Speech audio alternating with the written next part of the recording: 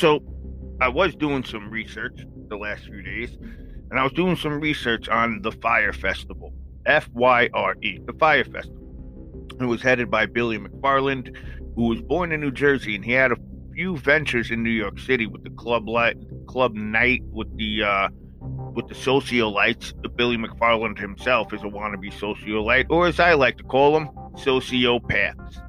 And Ja Rule's name was actually thrown on the end of this. I believe he was the official spokesperson, or they were just using him so they can attract. And in my opinion, they were using him. Billy McFarland used Ja Rule to attract sociolites, to attract the musical acts, the influencers, whatever you want to call them, to attract all them. That's honestly why I believe Ja Rule's freaking name was thrown on the end of this. I don't believe Ja Rule had anything to do with screwing anybody over. Now, I know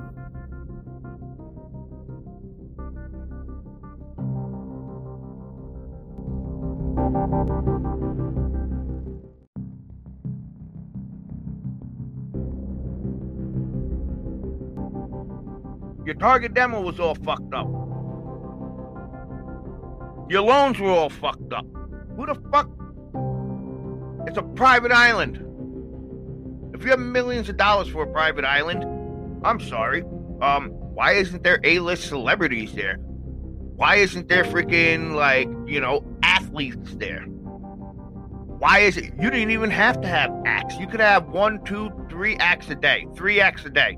That would have saved you so much money. Take that money you're going to spend on the acts and say, hey, I want to give half of that I was going to spend to this person. Half of that I was going to spend to that person, because I'm going to have them under contract and they have to come.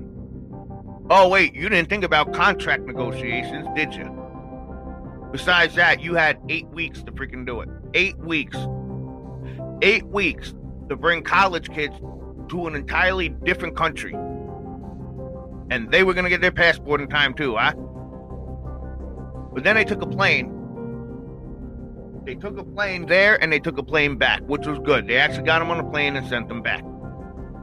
I was wondering how much that private quote-unquote plane was going to cost. Or, as I like to call it, the regular plane that just has your logo on it.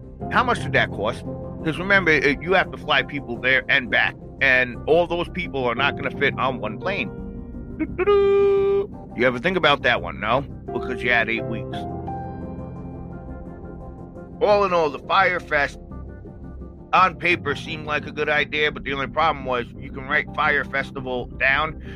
Doesn't mean you're going to get anywhere with it. I could write, we're going to have an Apple Fest. Yeah, an Apple Fest. That seems great, but it's as far as if I have no way to execute it, and I have definitely no money to put it down, and then I go and say, yeah, the Apple Fest. I'm going to pay millions from these people who just gave me millions. I'm going to take that and give it right to influencers, because that'll get people coming here.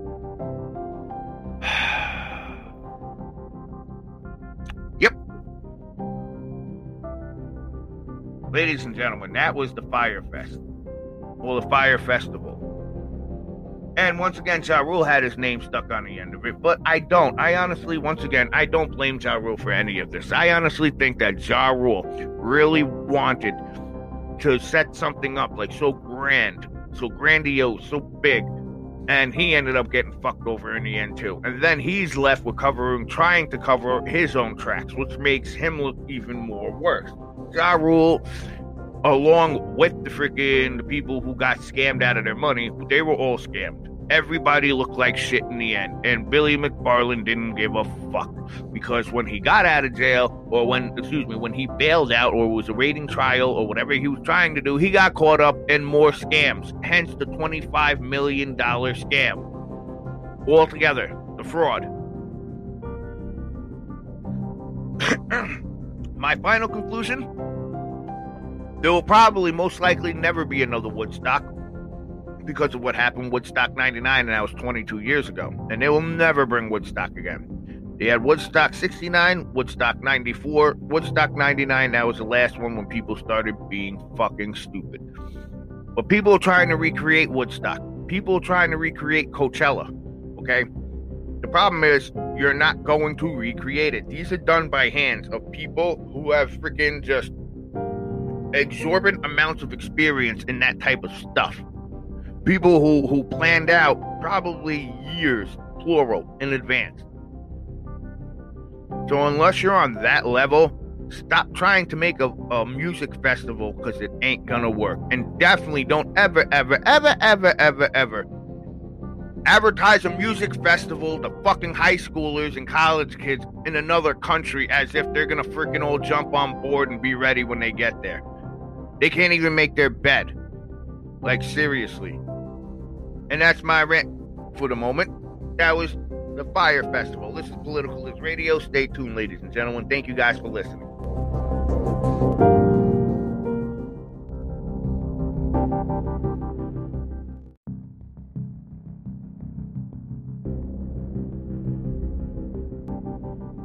Your target demo was all fucked up.